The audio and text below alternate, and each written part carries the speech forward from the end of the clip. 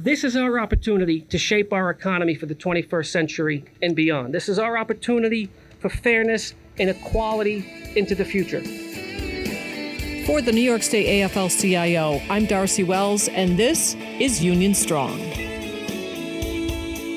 The president of the New York State AFL-CIO recently testified at a state Senate hearing examining the gig economy. During his testimony, Mario Cilento laid out the state federation's position on gig economy workers. The New York State AFL-CIO and its 2.5 million members is very simple. It's very clear.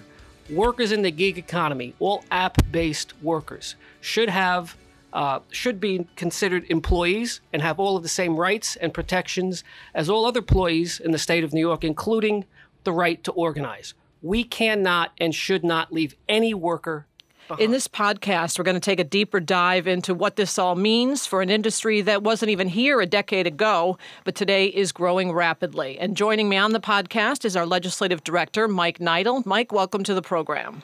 Thank you, Darcy. So to start with, I don't like to assume that people already understand and it's clear to them who these workers are, who we're talking about when we talk about gig workers and app-based workers. So can you set that up for us a little bit? Who are these folks? Sure. These are workers in many different sectors and industries in the economy right now. Most notably transportation, the service sector of transportation, domestic services, minor construction, food prep and food delivery and package delivery. But it's a growing segment of the economy. Every day there's a new technological advance or app that provides a different service or an existing service that's provided by a traditional employer. So there's more and more people in this industry.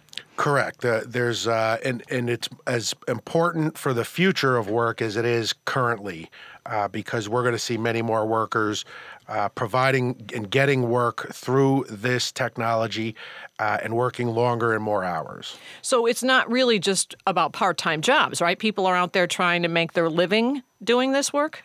That's right. More and more people are using this or multiple jobs through these platforms to make a living. Okay. So Mario laid out the position of the state AFL-CIO this is really about equal treatment. And he testified at the Senate hearing in October about how these workers are not being treated fairly. Let's listen to what he had to say. For workers. And there are no due process protections. So if a customer has a bad day and they want to give a low rating to that worker, there is no recourse for that worker. They may have asked that worker to do something dangerous or illegal, and that worker rightfully says no. That worker not only has no recourse, they probably And Mike, that's some of the things we're trying to address with legislation, right, is the fact that if this is how they're treated or they could lose their job just because someone gives them a bad rating, it really speaks to them not having a voice on the job, right? That's right. And it's one of the fundamental issues we want to address in the legislation. The control of the work, the hiring, the firing, the actual assignment, how much work you get, as well as the terms and conditions of that work are all determined by the employer. And that's one of the reasons out of many that we believe they're employees and not independent contractors. So most of the time, or maybe even all the time, are they ever even meeting their employer in person? Oftentimes not at all. There's no traditional human resources set up. There's no poster on the wall where you can read about your rights, whether it's minimum wage or workers' compensation if you're injured, let alone where you go to if you have questions about those rights. The gig economy model is also unfair to traditional employers and taxpayers. Can you talk about that a little bit? Sure. Traditional employers are paying payroll taxes that provide the rights and protections that we're trying to get for the gig economy workers. That includes workers' compensation, that includes unemployment insurance protection in the event of a layoff or involuntary separation from work. All of these things are paid for by the employers in the traditional brick and mortar setting, who are now getting unfair competition from many of these app companies that are providing the very same services, yet escaping all of those payroll taxes. Incidentally, that also includes Social Security, Medicare, and the federal programs, as well as the ones in the state that we're talking about. But at the same time, these app companies do not have to meet with, and they don't have the brick and mortar expenses that the traditional employees have, that the workers are able to utilize.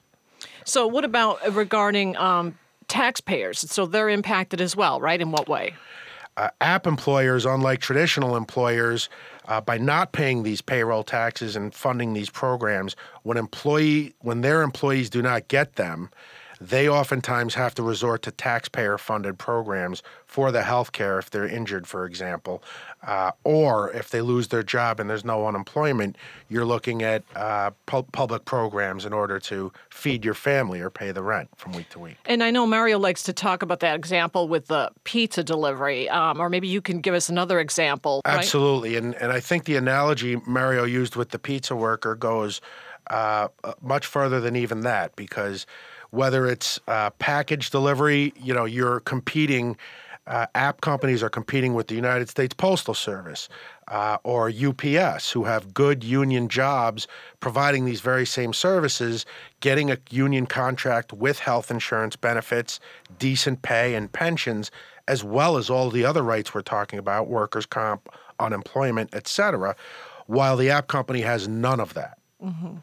And since I brought it up and we didn't hear Mario testify to it here on this program, when he talks about the pizza worker, he talks about you traditionally used to call the pizza shop, they deliver a pizza to you.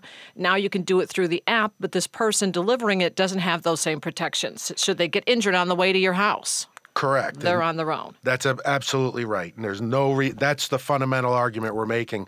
What is different about this worker? They should be treated equally as all other workers. So does it come down to misclassification because they're classified as independent contractors? Is that what we're trying to clarify with legislation? Absolutely. That's the main problem. It is a problem that we've faced many, many times before.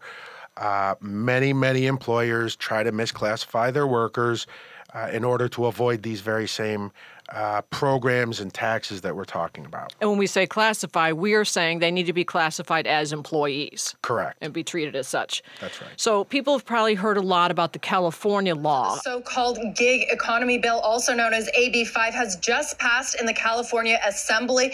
The governor put pen to paper on what's dubbed the gig workers bill. Last night, California lawmakers passed a bill requiring companies like Uber and Lyft to reclassify independent contractors as employees. That law does not include the right to organize, something that Mario explained was a priority for us. Is that right? That's correct. They didn't, but in a way they wouldn't in California because their laws are structured differently than ours, and AB 5 works very well there.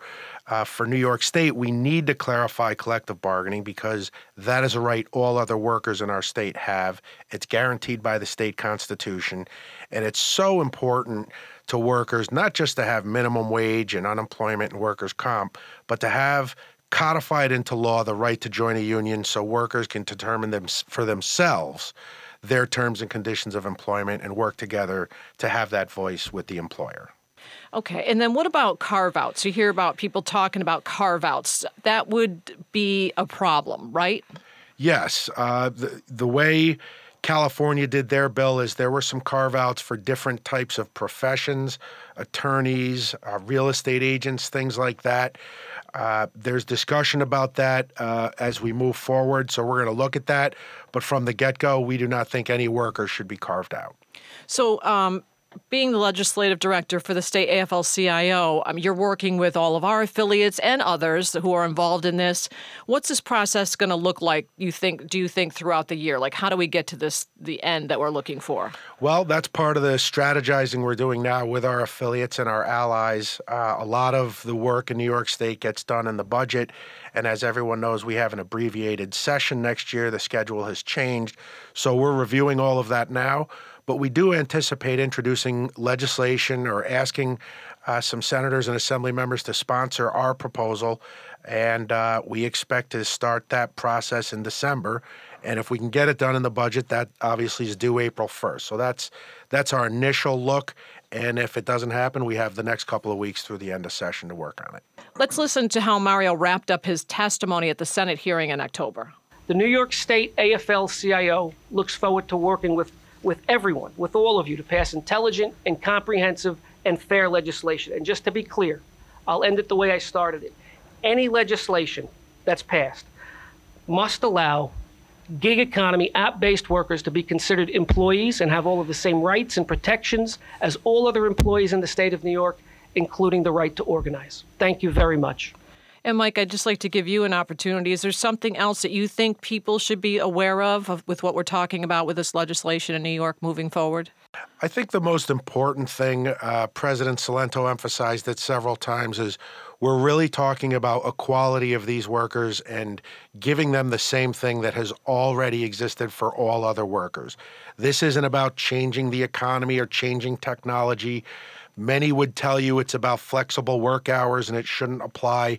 What we're talking about is the obligations of employers to its workers to all the same rights, protections, and benefits that everyone else gets. Okay, very good. And we'll be sure that we include some information for people to get involved in our campaign on this moving forward. So, Mike, thanks for taking the time with us today. Thank you, Darcy.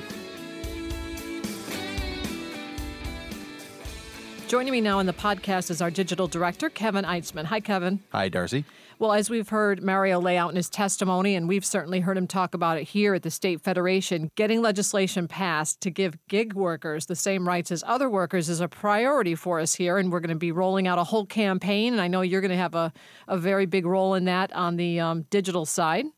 Yeah, it's going to be massive. We're going to go across platforms. We're doing a very big ad buy, and it's going to be targeting users and union members and people who are drivers and workers. So, not only are we going to be approaching them on social media, but we also want to hear from you and hear from workers. So if you're doing any of those apps and you want to give us your story, contact us on social media, Facebook, Twitter, give us a direct message so we can protect your privacy, and we'd like to hear from you and get your story. Absolutely. All right. Thanks, Kevin. Thanks for listening to the Union Strong podcast. If you like what you're hearing, you can subscribe and give us a rating. This has been a production of the New York State AFL-CIO. Our president is Mario Cilento. Our secretary-treasurer is Terry Melvin. We're a federation of 3,000 unions representing 2.5 million union members, retirees, and their families, with one goal: to raise the standard of living and quality of life of all working people. We keep New York State union strong by fighting for better wages, better benefits, and better working conditions. For more information on the labor movement in New York, visit nysaflcio.org. Until next time, stay union and stay strong.